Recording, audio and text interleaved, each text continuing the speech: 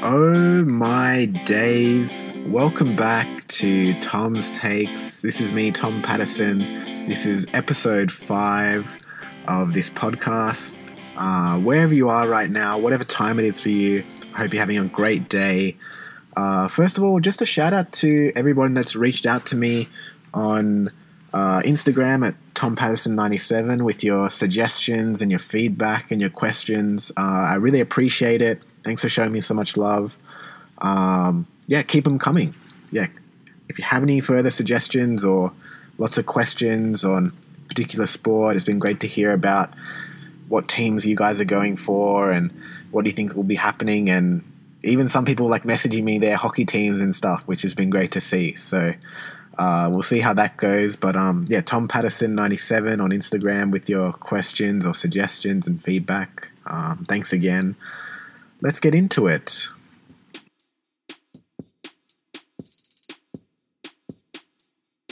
Man, first of all, it has been a bit of a crazy week, a bit of a scuffed week for me. So first off, I'm trying to watch a lot of NBA, more than I usually would, but I would usually watch a lot, but then now, starting this podcast, I really want to be informed about informed about everything that's going on and just know what I'm talking about. So it helps more so when I watch the games in their entirety or as much as I can, rather than just watching the highlights or just pulling up the score to it, so I can really talk about it in depth. But doing that, I'm still a student, not a millionaire yet, or don't have not fully loaded, still living at home. It's a bit of a, I've got funds, but it's a bit of a struggle street. So what I'm trying to say is I do something bad to watch sports, not the NFL. I'm giving the NFL my money in the Game Pass, like NFL Red Zone on a Monday morning. Scott Hansis, man, he's like a father to me, that guy. He is, that's my favorite day of the week when the NFL comes around. So I have to have NFL Red Zone, and I don't want that messed around with. I'm willing to pay for that. But all the other sports, I do something bad. And this is, no one share this with the police or anything. But I stream all the other sports that I watch. So I don't have Hulu or back in the day, Foxtel doesn't really exist anymore. But don't have Foxtel, don't pay for a service to watch most of the things that I watch. It's just going on the online and on the web, on the line. It's such a boomer. And trying to find a source to watch this. So then this week, I think I went to a dodgy site and my credit card info somehow has been taken, because I woke up in the middle of the night. Commonwealth sent me a message on the app being like, this transaction, was this you? And it was a $200 vet fee that from this pet store or vet in Portland, Oregon in the US. So I was like, oh, I'm not in the US right now, and damn, I'm sorry. I don't know. I'm sorry for whoever this animal needs taken care of, but So I had to lock my credit card, replace it. So that screws things around a little bit. That's been interesting, I guess. I know, good system, I guess, with the banks nowadays and technology, that people can't just take your card and start swiping away on everything and you wouldn't know about it till a month later or 3-6 months later and be like, oh, damn, I have no savings anymore. So it's good I could catch it at the first bit, but it's the hassle of getting a new credit card. And I don't know if people are like me. I think a lot of people aren't, but I remember a lot of the numbers, card numbers and bank account details so well. So it's I need to memorize a new card number so that I don't always have to get my card out. I can just know what the big number is and the expiry date and all that. So not looking forward to that. It happens though. We move. We'll retrieve the funds eventually. Sorry to whoever's dog or cat or whatever animal. Hopefully I didn't I don't know, hopefully you found a way of getting the funds to the vet or getting your dog food okay, but use your own credit card next time. Or maybe it's a sign to me. It's go and sign up for more streaming services. Shout out Pav. because she's the one that hooks me up to like all the Netflix and Disney Plus and Stan.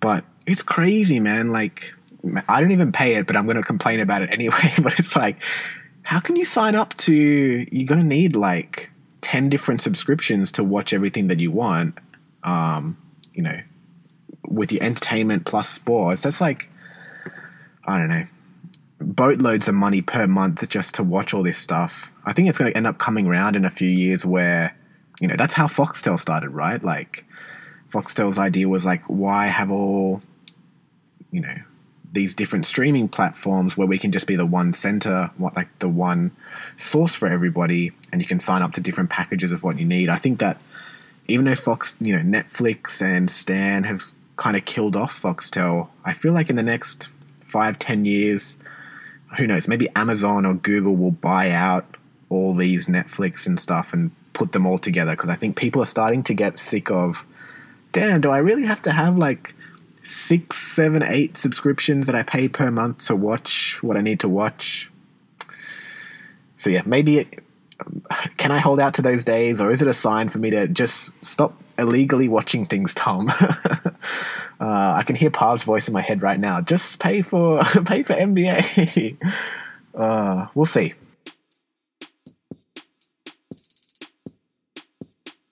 Man, I've been a bit of a yes man this whole semester at uni with the teaching. You know, I'm whispered in a lot of people's ears last year, and you know, put my name out there, and really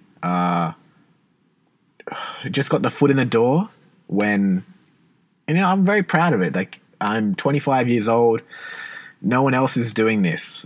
First person to get in this young, and this is what I want to do. This is what I want to keep doing and build the sort of teaching career and academic sort of stuff. So I really enjoy it, and it's great to get like the first sort of 1-2 feet in the door, but now I got to keep, that's why I'm trying to be the yes man at the moment. Like, any sort of covering, like a casual, like just covering any shift, anybody that gets sick, gets COVID or has something on, it's like, okay, we need someone to teach this class.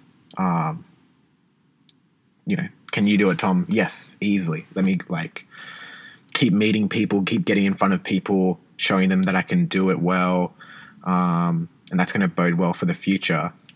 So it's been interesting this year. Like, I started off just teaching with, like, my regular teaching is just like first year master's students, master's physio students. But then with me being the yes man through the last 8 weeks, like this first semester, I've got to cover across all the different years of physio, like the undergraduate course, which is a 4-year course. So I've taught the first years, second years, third years, fourth years. And then this week was like completing the bucket list for me, or completing the bingo box. I can yell bingo this week because I'm teaching the second year master's students. So they're 1 of 2 years in that course. So I've seen the whole cohorts on both sides, undergraduate and masters, and just been really interesting to see, you know, first of all, just being on the other side of it. You know, you go through uni as a student and, you know, you kind of just see things from the student perspective about, like what they're teaching is baloney. This could be so much better. And it's funny because I still have a lot of those thoughts. It's like, I can't wait till I, you know, move higher up and have a big, you know, I do have a voice, and I'm starting to impact the course and about how we try to teach things. But there'll be a time in the future, in the next 1 or 2 years, where I step up to be more coordinating these courses, and I'm really excited to put my own touch on these, you know, courses and make things better, make things, you know, more real, life-based, more practical. So it's been interesting in that point of view, but then also seeing, you know, comparing undergraduates to master's students, like in terms of maturity, you may think that like, undergraduates being fresh out of high school, like less mature, and master's kids, you know, have already done a degree, so they really want to be there. Still a bit of a mix though. You still get those real high achievers and kids in undergraduate degrees who are really suited to doing these like health being in the health industry and love it, can talk to people, whereas you do see those stereotypes of the really smart kids that just do well on theory tests, but you put them in front of a patient, put them in front of a person, and they can't talk to them. They can tell you every funky spot on the bone, but trying to explain, how someone tore a hamstring and what their plan is for rehab and getting them back to sport, that's a different level.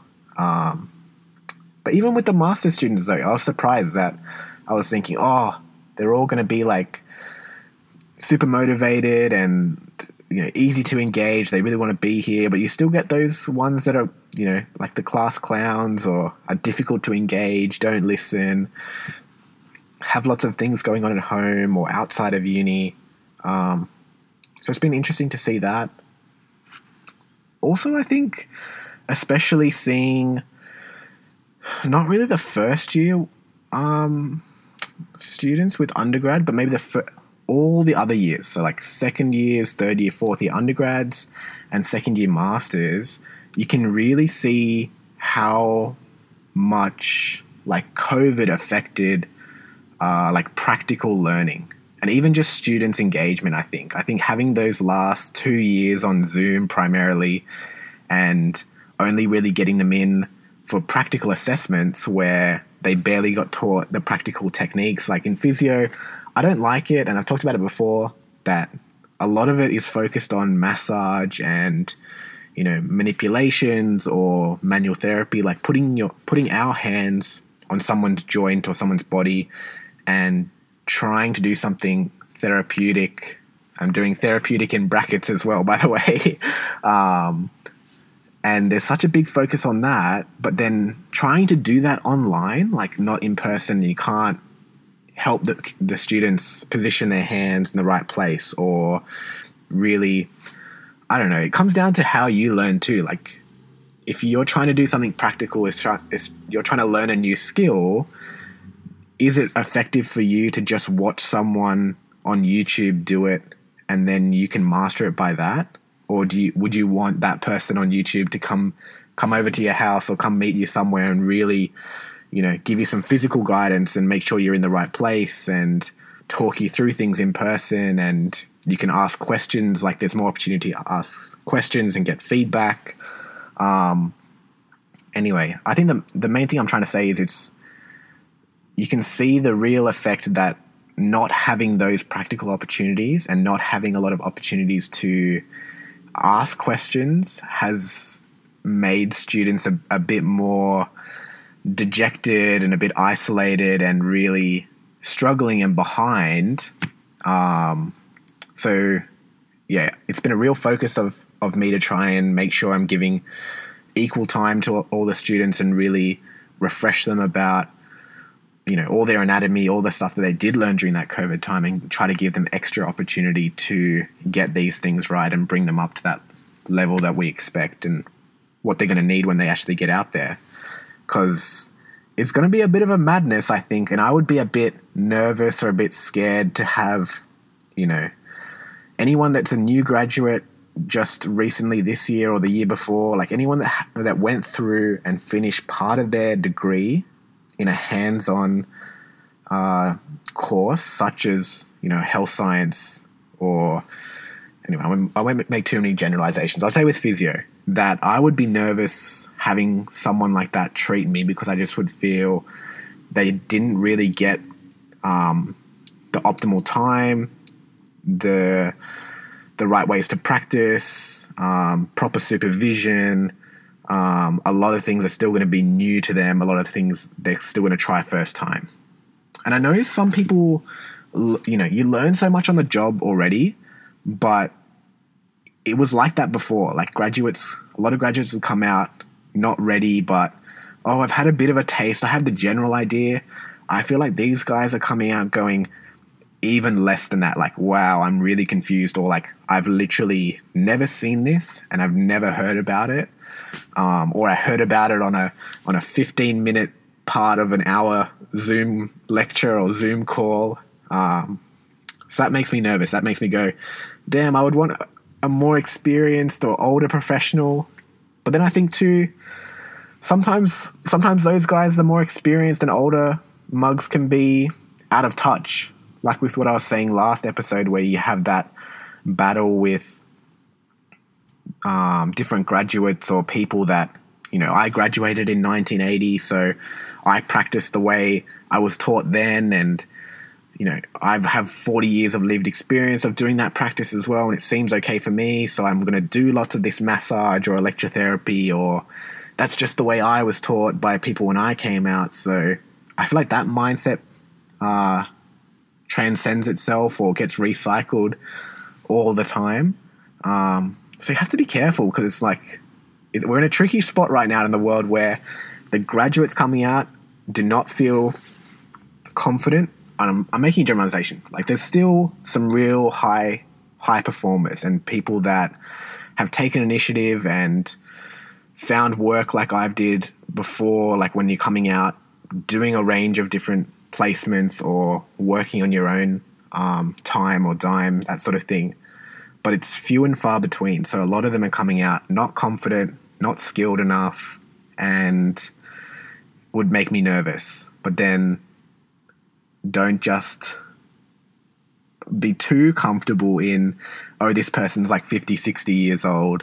They really know what they're talking about. I'm going to just trust them wholeheartedly. I think there's a sweet spot probably in hopefully people in between that like 25 to 30, 35 year range, because a lot of physio evidence and research, it's still changing, but we're moving more towards really considering people's, psychological, emotional, mental well-being, their headspace, and there's like sociological sort of circumstances and all that, rather than very biomedical focus. And I like that. I think with all the conditions nowadays, we're showing it's not just one sort of straight line back to rehab or getting better, and have to be considering every condition basically is like multifactorial.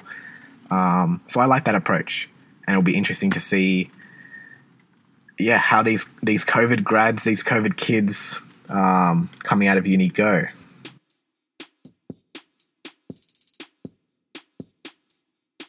Okay, one last thing. I promise we will get into some sport eventually. It is a sports podcast, but just last funny thing from my week, apart from the credit card and me being the yes man at the moment, there was a strike today at Sydney Uni main campus where I work at, and I knew it was going on, and it's a strike about making sure that casual employees, casual staff are like not forgotten about, they have benefits, and just a real message to like the top people at the university to care more and be more inclusive of all different types of staff and students as well, and that working conditions are safe and productive for everybody. And I support that. What I didn't realize though was that the strike was going to block all entrances into the uni to drive in. So I'm not a big public transport type of guy. I love my car. I love driving everywhere. So I usually drive to uni and park underground there. And so I'm driving this morning and I'm like, okay, I'm going to record the podcast sometime today, do a bit of PhD work, and then I'll teach. So busy schedule. And then I try to turn into the university, and there's people with megaphones and big signs, and there's people, chained onto the gate, and everyone's linking arms, and there's barricades, there's police officers, and I'm like, whoa, what's going on here? And I'm like, oh, the strike, my days. Okay, hopefully this is just at this entrance. I hadn't clicked in my mind yet, so I just went to my normal entrance to the uni where I'm going to go to the car park, but, there's a few entrances into the uni. Surely they haven't blocked every entrance. And no, they have. They really have. So as I go around to each entrance, my face is dropping and I'm starting to get more stressed. And, I've had a big glass of water in the morning and I've been in the car already like 40, 45 minutes. I'm like, oh, I'm busting to go here. My bladder's saying it's time. I need to get in. I got a busy day. Guys, it's like, I'm for you. I'm a casual staff as well. You're doing this strike for me. Just let me through, guys. I'll point out any of the top dogs if I see them. Okay, I'm with you. But they were not about it. They were really vocal today and very They sent a message. I guess the good thing about this was I found even more tricky little spots of where I can park just off campus but near enough, but it was walking distance. But again, a bit of a scuffed day because as soon as I park, it starts pouring raining and I didn't bring my umbrella, so I'm like a wet tuna, a wet Tom, just walking into uni, very unprofessional. Like I've just jumped out of the shower and put my wet clothes on. It's madness. But yeah, when I got onto uni, it's absolutely dead. It's like tumbleweeds rolling back and forth like in the desert western films. No one's there. Ghost town. Anyway, so that's kind of thrown off my day, but I'm glad I'm still able to do this podcast, and I found a little moment of the day, a little break time. So I've ran back to my car because I've parked it in a good spot, but it's like 2 hours free parking. So I'm going to be here more than 2 hours. So I just came back and ran here, and now I've got like an hour break. So could be here in case anyone tries to find me. I'm just here so I don't get fined. Marshawn Lynch, shout out the greatest. That was an awesome Super Bowl quote. Those that know, if you know, you know. I'm just here so I don't get fined. That's me right now sitting in this car recording the podcast. Man. Yeah. Anyway, I support strikes and I'm about the unions and all that, but man, you're taking down one of your own team here, guys. Let me through. Make it easy for me. I think it sucks too because it's like they're not being... like, how can you? Like, you've barricaded the exits and entries and you've handcuffed people everywhere and you got big signs and you're being super loud and there's no place. I was going to say, why wouldn't they just let the students and, like, casual staff in? Like, your fight's not with them, but I don't know. Then you could get some of these top dogs trying to be like, no, I'm just a student or I'm just a casual myself, and then the strike doesn't really work. So, I don't know. Shout out for organising it and standing up for what you believe in, but it just sucks that I'm a casualty today. Anyway, that was funny.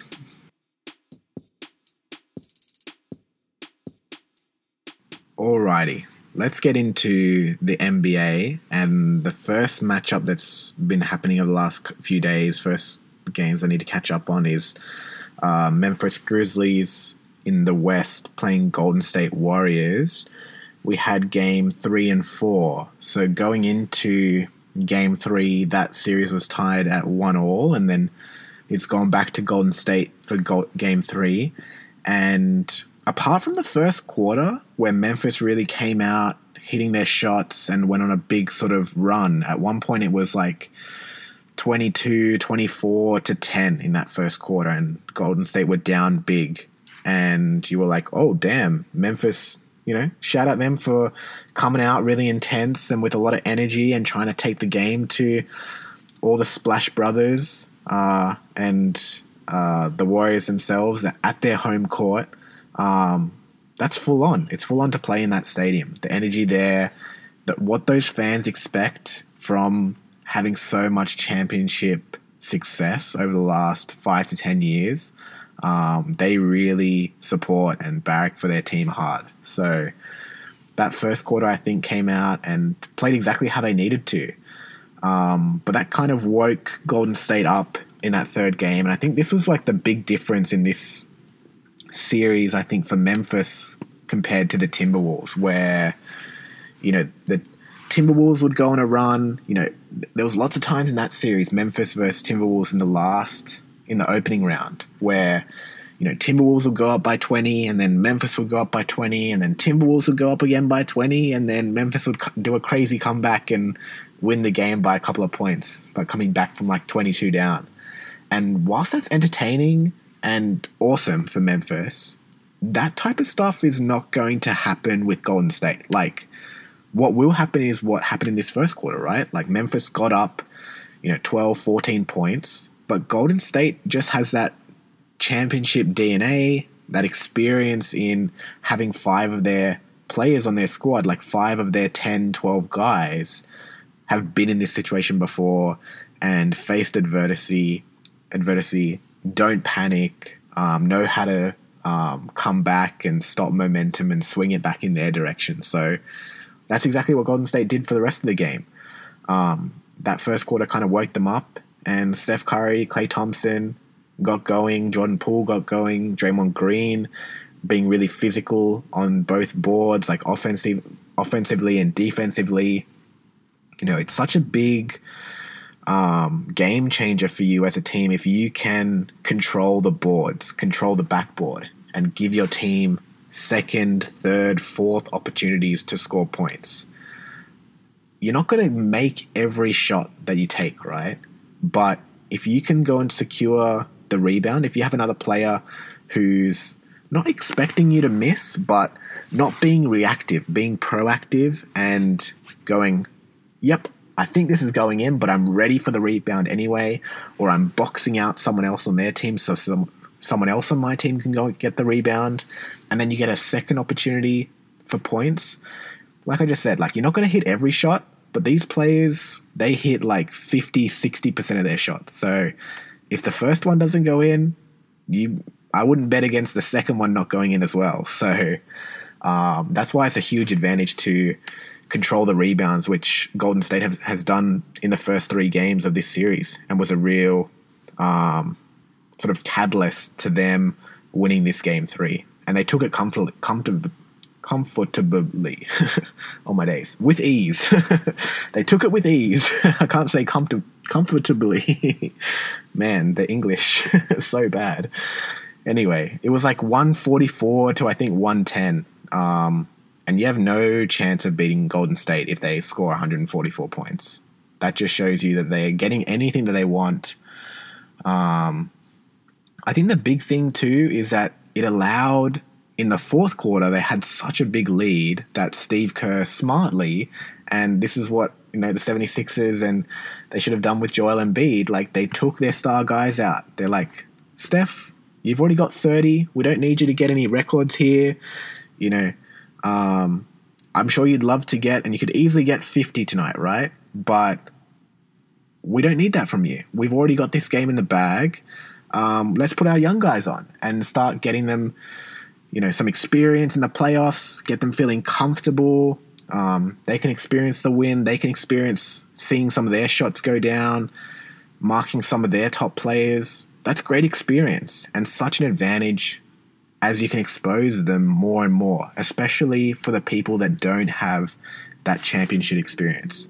Players like Anthony Wiggins or Jonathan Kuminga, et cetera, et cetera. Lots of those. So, like, you know, like I just said at the start, like 5 of those 12 guys, like Klay Thompson, Draymond Green, Steph Curry, Kevin Looney, Andre Iguodala. Those are the 5 or 6 dudes that have that championship pedigree and resume. All the others, it's their first time. Like, don't forget, since KD and Klay both went down in that 2019 finals against the Raptors, Golden State hasn't been back to the playoffs since then. It's kind of weird and shocking to really wrap your mind around, because they're such a good team and have such a high degree of talent on their roster always. But those injuries have really hurt them, and it's only just now that they're finally back in the position they were 2-3 years ago. So I expect a big run from them. Everyone is sort of talking about what happened at the end of Game 3. And it was an incident with Jordan Poole and Ja Morant. So Ja Morant, the Memphis player, has the ball at around half court, and they're double teaming him, the Golden State Warriors, and trying to get the ball, trying to get a steal, trying to force a turnover. And not giving Ja Morant space to pass. They're like reaching in for the ball. He's like, Ja Morant trying to protect it. He goes up high, then he goes down low. He's twisting to each side, trying to like not give up a steal. And Jordan Poole hits the ball out of his hands a little bit, and Ja Morant tries to regain it. And then I think he does, and you've probably seen replays of this. And then Ja Morant takes it down lower. Sorry, everybody. I've just had the like a truck back up next to me where I'm recording, and there's a man with the freaking leaf blower. So I'm sorry about that in the background. Anyway, back to Ja Morant. They're trying to get the steal. Jordan Poole reaches in, knocks it loose a little bit. Ja Morant regains it, and then reaches in again down lower and trying to snatch the ball, but he accidentally reaches for his knee and pulls his kneecap sort of outwards. It didn't seem deliberate from me. I have a little bit of a Golden State bias, and I was talking with Parv about it last night, and she hadn't seen the video yet, and I was just talking about what happened, and she was saying, "Now, Tom, was it actually dirty? Or you have a love for this Golden State team. Like, if this happened to a Golden State player, would you say the same thing?" And I was thinking about it, going, "Oh, I think it was still accidental. It's just, it's a shame that it happened." It meant that Ja Morant didn't play the fourth game, and he's not going to play. He's very unlikely to play any of the rest of the series as well, which is, such a shame. And because he's such a big part of their offense and their best player, right? So no one wants to see their star player go down. But it seemed accidental. Like, you can see how it could have caused an injury, but I don't think that there was intent from Jordan Poole to, let me try to dislocate his knee here. Let me try to do harm and grab his leg. It was, I'm going for the ball. These players are dribbling the ball at speed, and it can be unpredictable where the ball's going to go next. Trying to reach him for the steal, accidentally missed and grabbed his leg. Go and watch it if you haven't watched it. Just type in Ja Morant injury on YouTube. See what you make of it. See if I'm being biased. I think it's accidental. I think it's a real shame. It's a shame that it caused the injury. It definitely, from a physio hat on, that's the way the knee likes to dislocate, pulling that kneecap out to the side. So it definitely would have hurt and could have, caused a dislocation or make it more likely that a dislocation happens in the future, which is a shame. But I don't think it was you look back on game 2 where Gary Payton II was in on a wide open layup. The Memphis players chasing him down from behind and just clotheslines him on the head, and he ends up breaking his elbow on that play because of the fall. I think it's not fair to compare those two plays in terms of intent and in terms of worth being a flagrant foul or a technical foul or not. Both players got injured on that play, but they're very different severities of injuries and severity of the sort of intent for harm, I think. Let me know what you think. See if you disagree or if you agree. Watch that play on YouTube. Ja Morant injury. See what you think.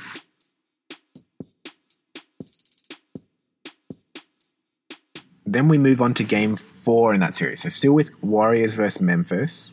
Memphis lost game 3, big blowout loss after starting strong early. Then it's still in Golden State, and this is a massive opportunity for Golden State in game 4. They're up 2-1, and they're the lowest seed, so game 4 is at their house as well again. And it's a massive opportunity to go up 3-1 and only need to win one more of the remaining 3 if they win this next one. And that's what they did. But it took all of them, and they just scraped through. They didn't play pretty. They turned over the ball a lot. Ja Morant didn't play. He had that knee injury that I was just talking about. But Memphis put in a lot of size. They played Steven Adams in this game, and he was great for them. Like I talked about how important it is to get rebounds just a second ago. And having taller people, that's why height and length on basketball teams is so important, right? It's not just for fun. It's not just because we want to point and laugh at the BFG, right? It's to go and get the ball and give your team more chances at shooting more shots. And eventually more of those shots are going to go in. And if you have the ball more than your opponent, you're likely going to score more than them. So Memphis were able to do that. Finally, they were able to win the rebound battle in this game, but they end up losing the game overall, I think 101 to 98 or 96. So pretty close game. I think that comes down to, Memphis's size advantage over the Warriors, whereas the Warriors lineup only really has one or two bigs on them, which is Draymond Green and Anthony Wiggins, but still they're sort of undersized centers or at the five compared to, a Joel Embiid or Nikola Jokic or these Steve Adams type of guys that are just 6'8", 6'9", 6'10", 7 foot. So they have a way taller, way wider wingspan, and you can just get more second chance points. Steve Kerr wasn't there, the Warriors coach, so the assistant coach had to step up. So Steve Kerr got notified that he had COVID about an hour or two before the game. I think that threw off the Warriors' game plan a little bit and made, the assistant coach it's hard, right? Like coming in and having to, he would be across the game plan, but Steve Kerr has been the Golden State coach for, over a decade plus now and just knows all the integral and tiny little minute details and subtle things going on and knowing when to call or play certain lineups, like whether to go taller or go smaller or switch up matchups on defense or offense or to shoot more 3 points now or to go attack the basketball and get more 2 points now. And I think those little subtle things hurt the Warriors today and can be explained partly by coaching, and then Draymond Green, who's like the heart and soul of the Warriors, he shared just before the game to the morning of that he got some really tragic news, like his best friend passed away unexpectedly. So he was in a really bad headspace and, didn't have to play but suited up anyway, but he was a little bit just less of himself on the court and less physical, less vocal, less intense. And I think, as you should, right? Like that's a lot to go through. Probably had a lot on his mind, and playing basketball is just not the priority then. Credit to him for still suiting up and playing through the whole game and still being productive. Like it wasn't like he was totally lost out there, but he just wasn't himself, and even he admits that. So I think he'll just take some time to get through that and start the grieving process and move forward from there. So condolences out to that family. But still very, very impressive by Golden State with all that going on, right? And I know Ja Morant was not there, but I would also say the argument, this team missed Ja Morant not most of the year, but a few times of the year, Ja Morant had similar knee injuries as well. And so he missed time, but this Memphis team still found ways to win without him. I think they won 90% of their games without Ja Morant on the field as well when he was injured. So it's not like, he's out, we totally have no shot. But that's where the playoffs take the next step in intensity and effort, and you're just playing the best of the best teams. In the regular season and your star player gets injured, teams are never playing 100% of their capacity in the regular season. There's just no real chance to. Like only Giannis and Russell Westbrook, yep, I said it, play with like 100% effort level. And that's because there's too many games. You play with the NBA, what you need to understand is like their games are scheduled basically, did you play today? No? Okay, you're playing tomorrow. And then even if it was, did you play today? Yes? Oh, you're still playing tomorrow sometimes. Like they play 82 games in the regular season, and that's between around October to like April, end of March. So it's a lot of games just back to back, and it's a lot of wear and tear on your body. So you have to go through these like load management and spending time off the field and making sure that your body's in the best shape, and you can't go full out every game for 80 games and then come back in the playoffs and keep going hard out as well. You have to pace yourself. So anyway, what I'm trying to say is that it's much easier if your star player is injured to get a regular season win. But now you're in the playoffs, everyone's playing at like 200% intensity rather than, 50 or 60% intensity in the regular season. So I think that's a big factor in the loss tonight too. Golden State took care of business, right? It's now 3-1, and they just need to win one more game. They just need to not let what happened against the Cavs back in 2016 in the finals happen again. Oh no, Golden State 3-1 up. They surely couldn't throw it here. I think that they definitely have learned lessons from that 3-1 loss, and I don't see them ever throwing a lead like that again. I think that they're too experienced now, and I think every time that they're 3-1 up in a series since then, you bet Steph Curry and all the rest of those championship players are going, hey, no slacking off here. It's not over. We've done this before. Yeah, you don't want to be part of this if we lose. We need to make sure and handle business. So I think that this series is over now, especially if Ja Morant doesn't come back. I know that Memphis showed and put on a close game, but Steve Kerr will be back next game. Draymond Green, I think, will be back to more of himself, hopefully. And yeah, Golden State is going to come up with a game plan against Memphis playing that really tall lineup and try to exploit it as well. So that's a real advantage for Golden State, because the other series, I'll get to talking about it, but between the Mavs and the Suns out west, with Golden State looking like they're going to go through, and Golden State should be going, let's get this done in 5. Let's go back to Memphis.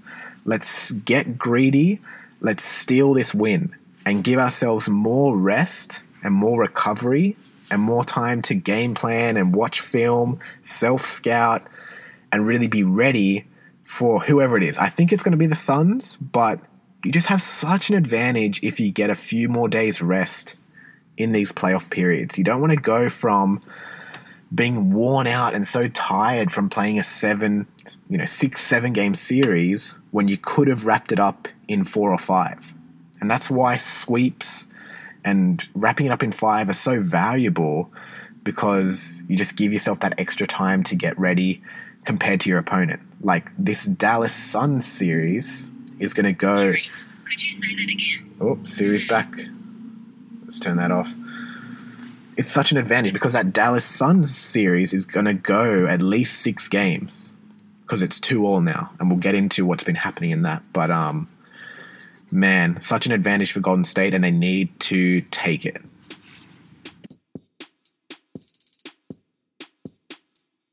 Okay, let's get into the Suns and Mavs like I was just alluding to. So we've had Game 3 and Game 4 now in Dallas, and both of them pretty similar, so I'll talk about them in the same breath here. Really important for Dallas. Suns won the first 2 games, but like they should, they had home court, so they're up 2-0. Now it goes back to Dallas for the next 2 games, and we've had Game 3 and Game 4, and Dallas was able to hold serve respect to them. They won Game 3 and Game 4, and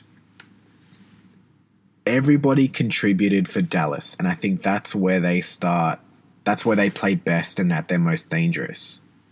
I still see Dallas as sort of a one-man team. Like it's whether Luka is able to carry, how hard he's able to carry them, or how far through these playoffs he's able to carry them. But it was interesting because in Game 3 and Game 4, Luka didn't even play that well. He missed a lot of shots, and he only got around 22, 25 points in both games, but the others showed up.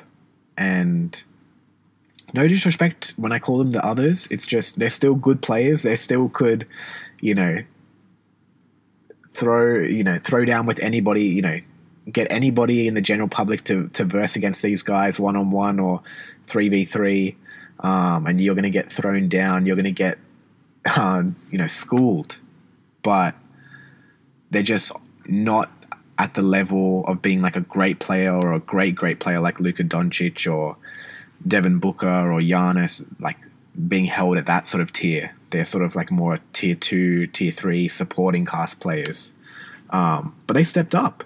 Finney Smith, Jalen Brunson, Kleber, all sort of contributing for the Mavs. And that's what you want to see. And it's a lot easier for them to contribute when they're at home, right? I'm going to talk about it. I'll mention it with Philadelphia. It's with every series, like Philly, the Celtics, or whichever team, right? All the supporting casts are going to be better when you come back to where you feel comfortable, where the fans are cheering your name. They're not booing you. They're not cussing you out. They're not being super loud and getting in your face, and the momentum is easier to swing in your favor, and you see shots go down, and that makes you more confident. The refs sort of are on your side a little bit more because of the fans. You're just more familiar with the court, more familiar with all the pre-game sort of stuff, and the night before, you're not in an unfamiliar city. It all counts. It all adds up. So that's why, if you're the home team, you should be taking care of business at home, because it's a lot easier for everyone on your team to perform better. So good that the Mavs could actually do it, though, could execute. And they hit big shots. And how they've stayed in this series is by hitting threes, hitting, 40 to 50% of their three-point shooting, basically turning into Golden State from the three-point line.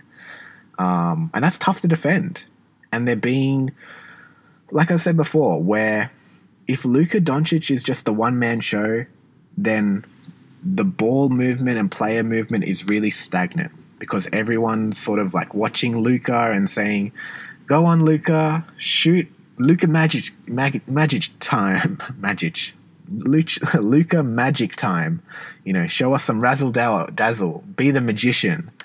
Go and win the game for us. Like, I'm just going to stand here with my hands in my pockets and you do the work, Luka. That's not how you win games. That's not... Luka can do that, right? He can score 40, 50, but we've seen that doesn't win you the game. That's what happened in games 1 and 2, right? Luka played insane, but we need the others, Finney Smith, Jalen Brunson, Kleber, etc., to all stand up and go and someone else give me 20. Someone else give me 30. Someone else be an attacking option and spread the floor, move the basketball quick, attract defenders out of the way. Be a distraction. So it opens up the floor more.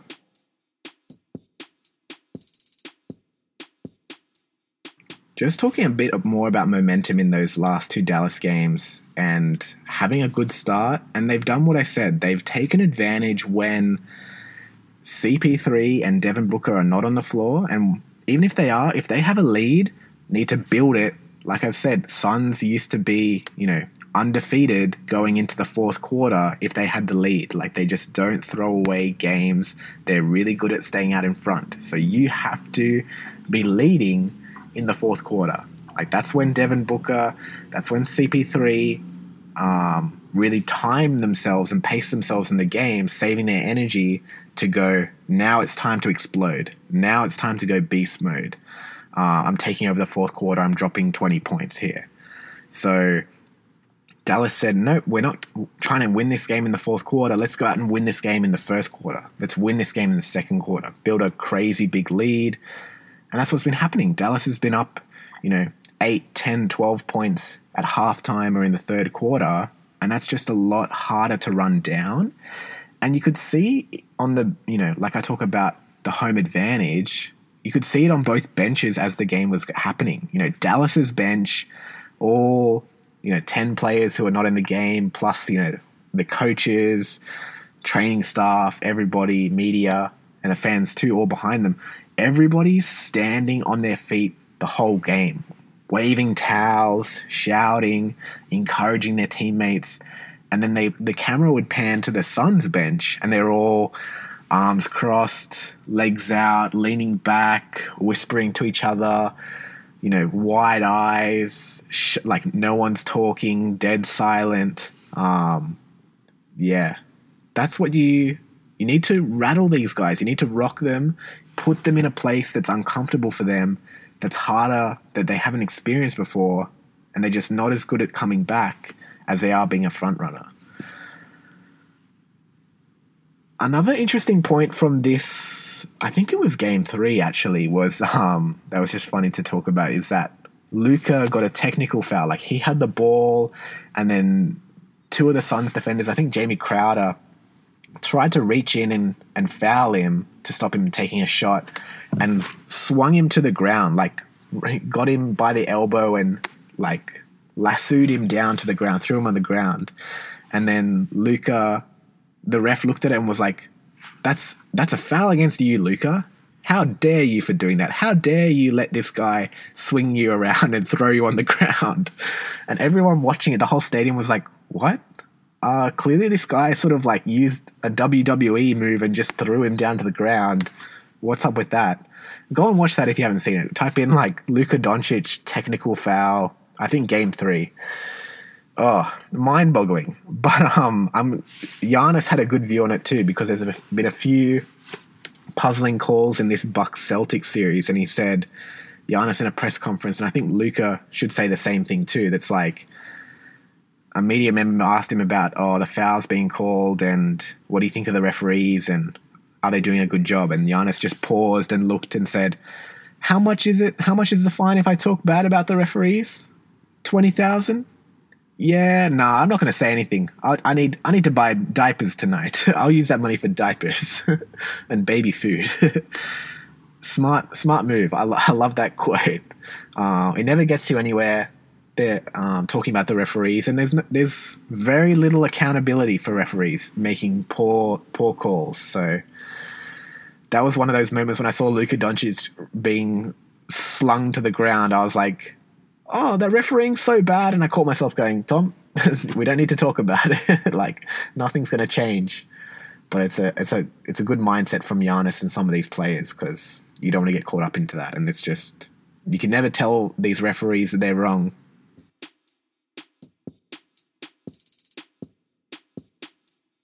Just last thought about this Mavs Suns series now at 2-2 will be, now it goes back to Phoenix Suns. So like the first 2 games are played at the higher seeds home, which was Suns. They won them. Then it goes to Mavs home, which is a lower seed. They won them both games. From here, game 5, 6, 7, it goes back and forth. Like, it will be at the Suns home. Then if we need a game 6, which we will, it will be at Dallas. And then if we need a game 7, it's always at the higher seed's home. It's at the Suns. So the Suns don't need to win in Dallas anymore. They need to, each team needs to win 2 games to get to 4, like the best of 7. But Phoenix shot so poorly, like they were uncharacteristically inefficient in Dallas's home. They missed a lot of shots and were taking poor shots.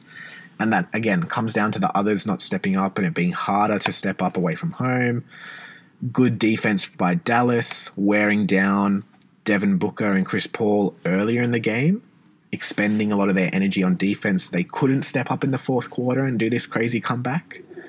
But we'll see if Suns can bring it back. And I think they will shoot a lot better at home because now it's their turn. They've got the advantage. And what will be interesting to see is, even though the series is 2-2, Dallas has won the last 2 games. So, like, technically, they have the momentum going into this game. And I just would love to see them come in really aggressive and try to carry that momentum in and see where it gets them.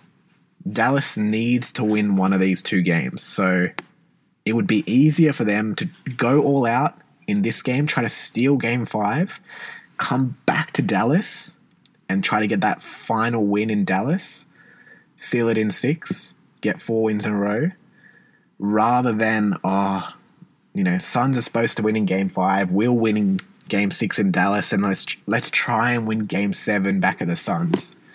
Game 7s are too stressful and you can never predict them, so wouldn't want to put yourself in that position. Go out and handle business in game 5. Get greedy.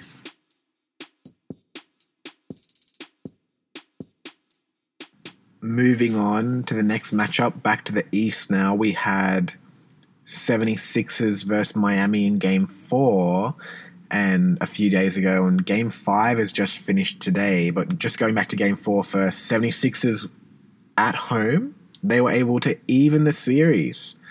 I think it must be... I usually don't jinx teams that much, but now that I've started the podcast, I've developed the commentator's curse, or the commentator's jinx, the podcasting sort of jinx. Yeah, I really thought Miami might sweep this series or get it done in 5, but it just shows how much of a factor having Joel Embiid back on the floor is for 76ers. And most importantly, having James Harden show us some potential. I won't say that he's back, because it's not enough to just play well one game and go, oh wow, he's back to how he was at the Houston Rockets. Even then, how he was at Houston was just not good enough. He won the MVP, but it was similar to that Russell Westbrook MVP. It was very just stats based, and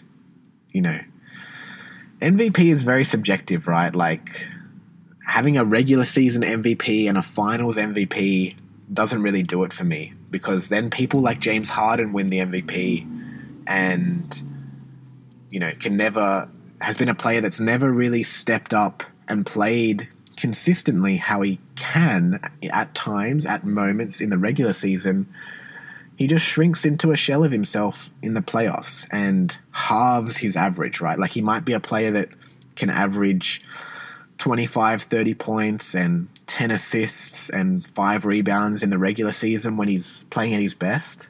But in the playoffs, when his team needs him to do that, when they need it the most, he's like, nah, guys, this isn't for me. I'll just give you 10 points and 2 assists. Yeah, I'm not about it. So, anyway, enough James Harden slander, but I don't know, credit to him for this game in Game 4, right? Like, he came out, didn't play well the first 3 quarters, and then took over the fourth quarter when they needed him, when Miami was starting to have a comeback. Like, 76ers were leading that game most of the game, but then Miami started to come back. 76ers got complacent, but then Harden sort of turned back the clock and started hitting his, trademark step back 3, dribbling between the legs, hypnotizing the defender, lulling them to sleep, and then almost traveling, taking a couple long jump steps back behind the 3-point line and just hitting threes, straight splash, straight buckets, no net. So it's entertaining to watch. My question for him and for other people is, can you do it consistently? Because your team needs you to, especially with Joel Embiid coming off this orbital fracture and still having that lingering thumb injury, is that he is still not back to himself. Embiid was more productive this game, but he still is not super confident. Like, he's not posting people up. He's not, he's not doing the Giannis sort of strategy, running through people or using his body very much. He's still a bit tentative with it and missing a few shots and not being the guy how he was in the regular season to give you, his MVP stat line of like 30 points, 10, 12 assists, and 10 rebounds, basically. He's still taking a little bit more time to come back into it. So that's why you're paying James Harden almost a max contract to be that guy. And thank goodness, he was able to do it for one game or one quarter, basically. Let's see you do it. My thing is, it's easy to perform well when the crowd's chanting your name and you have a lead. It's easy to hit buckets then, right? Easy for your shot and your number to be called. Game 5, Game 6, or there's other times where you're away from home and people show you how good or great they are when times are tough, right? It's easy to perform well if you have every advantage or you have every opportunity. Show me the kid that came from like a broken home, or that was homeless, or had to work 5 jobs, or like had to really struggle for something and things weren't in their favor and they were still able to overcome it. That's impressive. That's respect. That's true overcoming adversity. That's true greatness. Anyone can just be put in a good situation, and when times are good, keep it rolling. Keep the ship going forward. Show me how you handle the ship when, there's 40-foot waves trying to sink the boat and the rest of the crew has jumped off, or you've hit the iceberg and you're on Titanic and you're trying to salvage what's left of it. Show me how great you can be when times are tough, James Harden. It's not enough for me to see it when things are going well and Embiid's back. Where was this game 1 and 2? And we better see it in game 5 and 6, because it's almost worse for him now that he showed that, right? Because it's like, oh damn, the potential is still there. He can still do it. But we're going to see if it's just catching lightning in a bottle just one time, or can he do it consistently? Because if he can do that consistently, they could beat the Heat. You can't defend this Sixers team if they have Embiid playing like Giannis, taller than everybody, stronger than everybody, confident in the paint, just bullying people, as well as having someone like Steph Curry out in the three-point line that just isn't missing shots. You can't defend that, right? It's like pick your poison. But Miami's thing has just been put a wall in front of James Harden, or just bet that he'll miss shots and focus on Embiid. And that's worked so far. But curious to see them take it back to Miami and see if they can replicate it.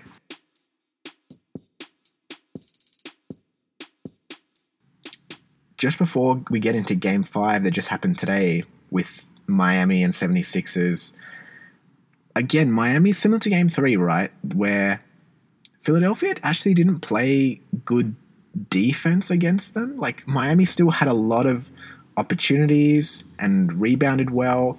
They just missed their shots. And similar to what I was just talking about with the Suns versus Mavs, is that the Suns are really good at shooting at home, right? They shoot 60-70% of their two-pointers and around 50% of their threes. They went to Dallas and shot really poorly, around 20-30%.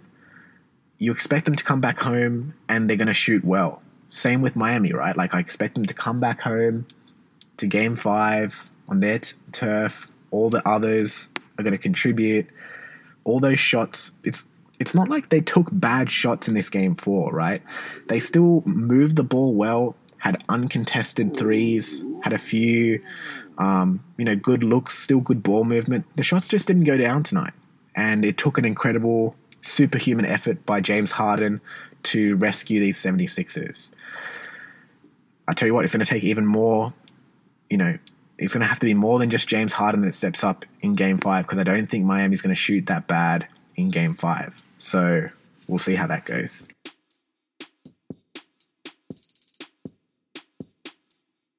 So Game 5, we're moving on to that now. Happened just an hour or two ago.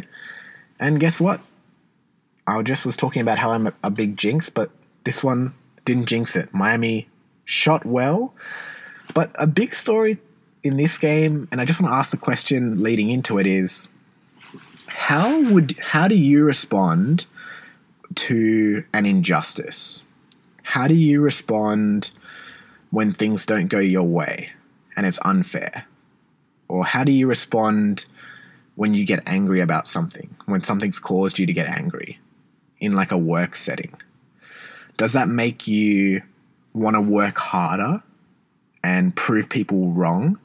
Does like negative energy, does negative things happening, people being down on you or questioning you, or someone gets promoted and you should have been promoted, does that type of stuff make you work harder?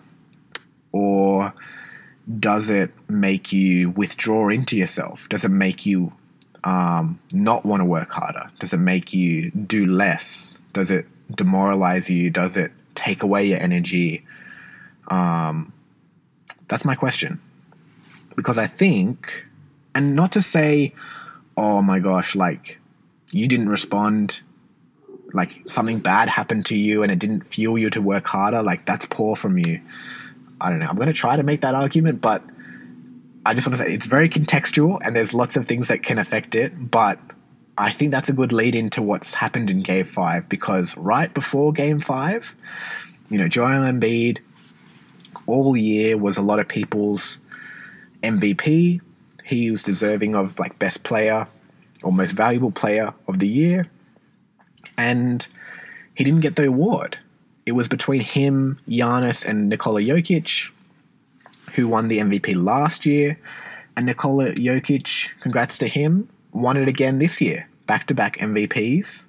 Has only been done 13 times in the history of NBA, so shout out to him. But I think that is the reason why the 76ers lost tonight, or a big reason, a big part of it.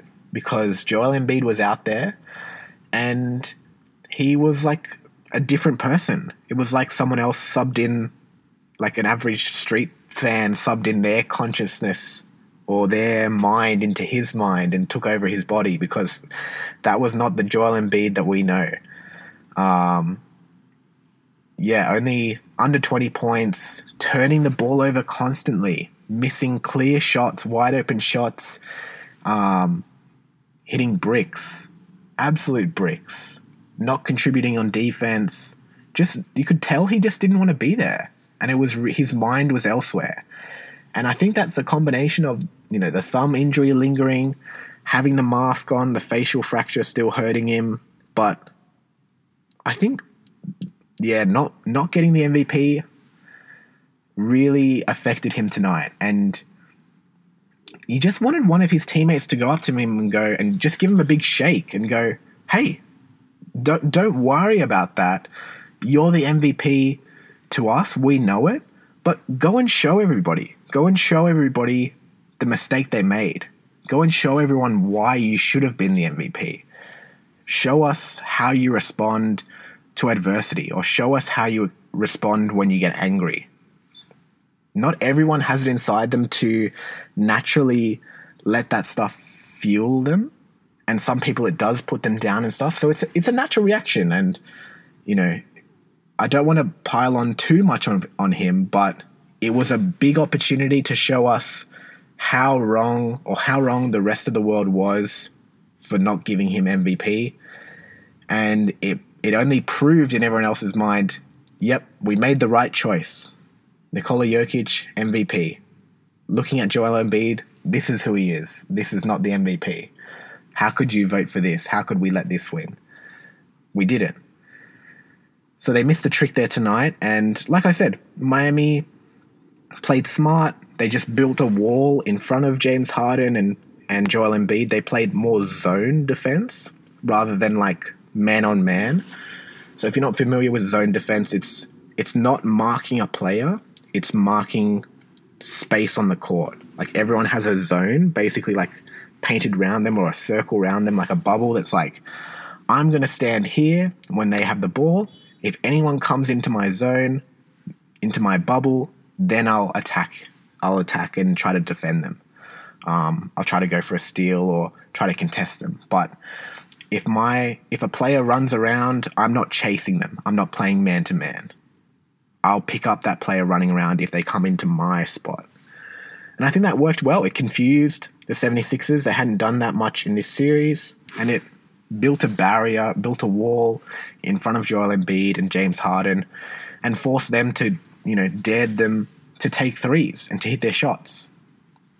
Zone defense, you want people running around, creating a lot of movement, moving the ball fast to try to create confusion, and you're going to have more space and more time, and it's just on you as the 76ers to hit your shots. Hit your shots, kid.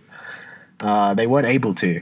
And I don't know. I'm interested to hear what you think about that take about the MVP not winning it, not using it to fuel him to have a crazy game, or just how would you respond to getting news that made you angry or frustrated? Yeah.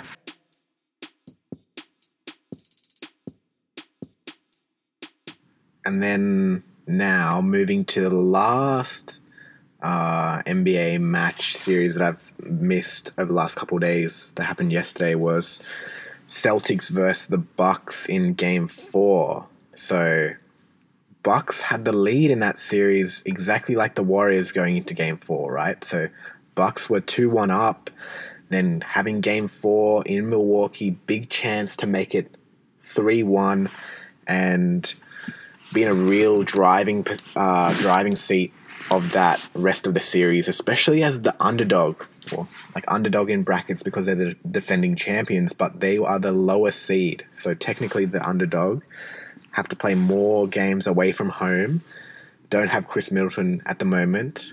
And I think that really showed in this game. It took, similar to the 76ers, it took a crazy, phenomenal performance by Al Horford, the big vet from Boston too. He had 30 points and 8 rebounds, 5 assists. He just came out of nowhere. So he's there, often like a bench player, but often, if he's in the starting 5, more of a role player or supporting cast. But this game, Milwaukee was actually leading quite a lot of it. And they were up with like 10, 12 points late in the third quarter. It was like 80, or maybe not 80, like 65 to 52 or something. And Giannis runs full sprint down the court and does a crazy dunk right on top of Al Horford.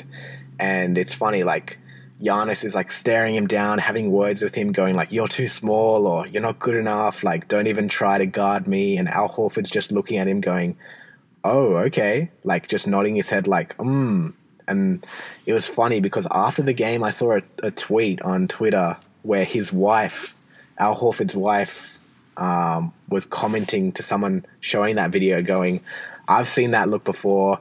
Damn, he woke the beast up inside my husband. Like, you do not want to bring the animal out. I've seen that look," and he just goes insane after seeing that look in his eye. So she knew what was about to happen, and he just went insane after that. He basically turned into Giannis, but for the Celtics, like dunking on everyone, pulling up mid-range in the post, off one leg, hitting crazy jump shots, and getting to his spot and just didn't miss. It's a great performance by the Celtics. I think it shows a little bit of my bias of who I want to win. I wanted the Bucks to win. I want to see them go through. But what more can you do if you're the Milwaukee Bucks, right? Like with the Celtics, they have a few star players. They got Jason Tatum and Jaylen Brown, which is their main attacking weapons. And they had a good game plan of, make someone else beat you but the star players. Make Al Horford have to get 30 points. And that's what it took. Bucks only lost this game by 8 points despite, keeping Jason Tatum, under 30, keeping Jaylen Brown under 30, Marcus Smart having a poor game, keeping all of the other role players out of it. It really took everything out of Al Horford to give them, to pull them across the line. And if he didn't, he usually averages around 8 to 10 points. So if he doesn't get that extra 20, Bucks comfortably win this game. Man, it took a crazy fourth quarter as well by Boston. Horford exploded, but then they scored 43 points and they went 16 of 19 shots. They shot 19 times in that quarter and 16 of them went in. They only missed 3 shots that whole quarter. Just shows you like, wow, they didn't miss. They just came in at clutch time and said, this game's ours. We're taking it. That game in particular too, you can talk about Milwaukee, or I'll talk about that I saw that Milwaukee got a bit lazy and did the same sort of Philadelphia strategy. Oh, not Philadelphia. Luka Doncic and the Mavs sort of strategy of like, here you go, Giannis. We're just going to sit back with our hands in our pockets and we're going to be chill, stand still. We're not going to move. We're not going to pass the ball. We're just going to we may as well take a seat in the crowd and just marvel at your excellence. Go and win us the game.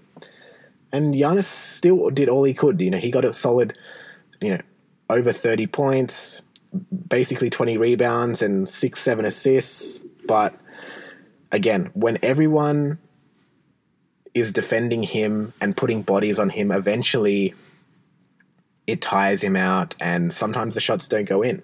And it's a lot easier for the Bucks to win games. I don't understand it, that you need players being a distraction, moving around, creating space. That makes Giannis's life easier, and it makes your life easier as well. But this is where that Chris Middleton injury really affected them. They didn't have someone to close the game. When Boston's doing this fight back and getting these 43 points in the last quarter, not missing any of their shots, they need Chris Middleton, who's their closer, their equivalent of, he's not as good as Jason Tatum, but he's their equivalent and what they expect out of him on the Bucks side, to step up in big moments, hit really clutch shots, and turn the momentum the other way around. And he's just been injured this whole playoff series, and they've really missed it. So huge fight back from the Celtics, and really it means a lot for them to win this game, because now it's 2-2. And differently to the other series, it goes back to the Celtics now. They're the highest seed. They have Game 5 at their home ground. It was very special and really telling of the Bucks to come out and win Game 1 at the Celtics, right? It means we've done our job now. We don't have to win away from home anymore. We've gotten our one win. We're the lowest seed. We've gotten our one win away from home. Now let's just come back to Milwaukee and take care of business. And they didn't come back to Milwaukee and take care of business. Now Boston can say the same. We got our road win. We're back to just needing to win on home turf. So, man, if the Bucks end up losing this series, I think they look back on this Game 4 and go, damn, that was a real wasted opportunity.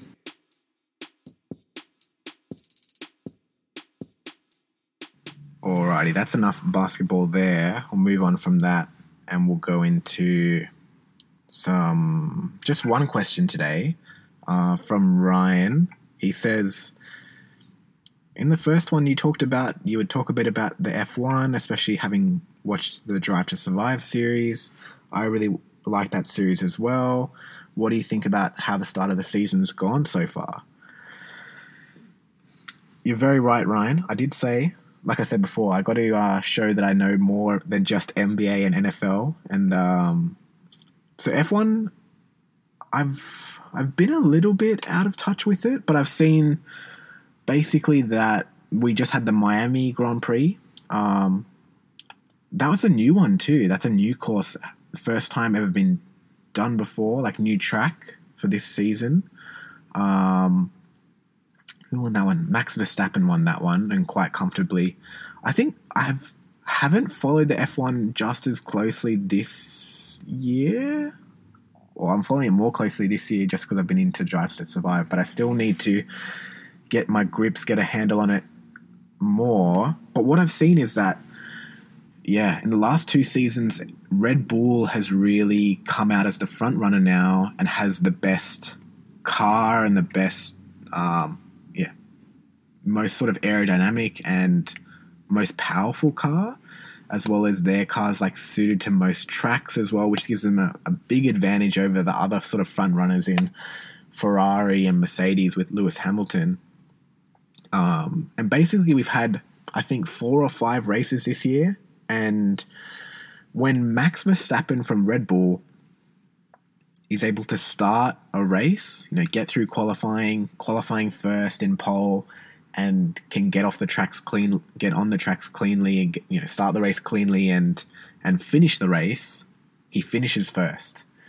We've had 2 races, the second one, I think the third or the fourth race, where he crashed out and had some car troubles and had to retire the car early, so missed out on a lot of points there, and Charles Leclerc and Ferrari has capitalized on that. So I think Ferrari is technically at the top of the stands, I think, at the moment, or maybe Verstappen and that victory in Miami has put Red Bull back. But I think it's Red Bull, then Ferrari, then McLaren, and surprisingly, like Lewis Hamilton is the down in seventh at the moment. Like he's the seventh best driver this year when, he's won the world championship 7 times and should be the best driver. So I'm interested to see if he can claw his way back up to the top there's a lot of races to go. So I'm intrigued to watch that more.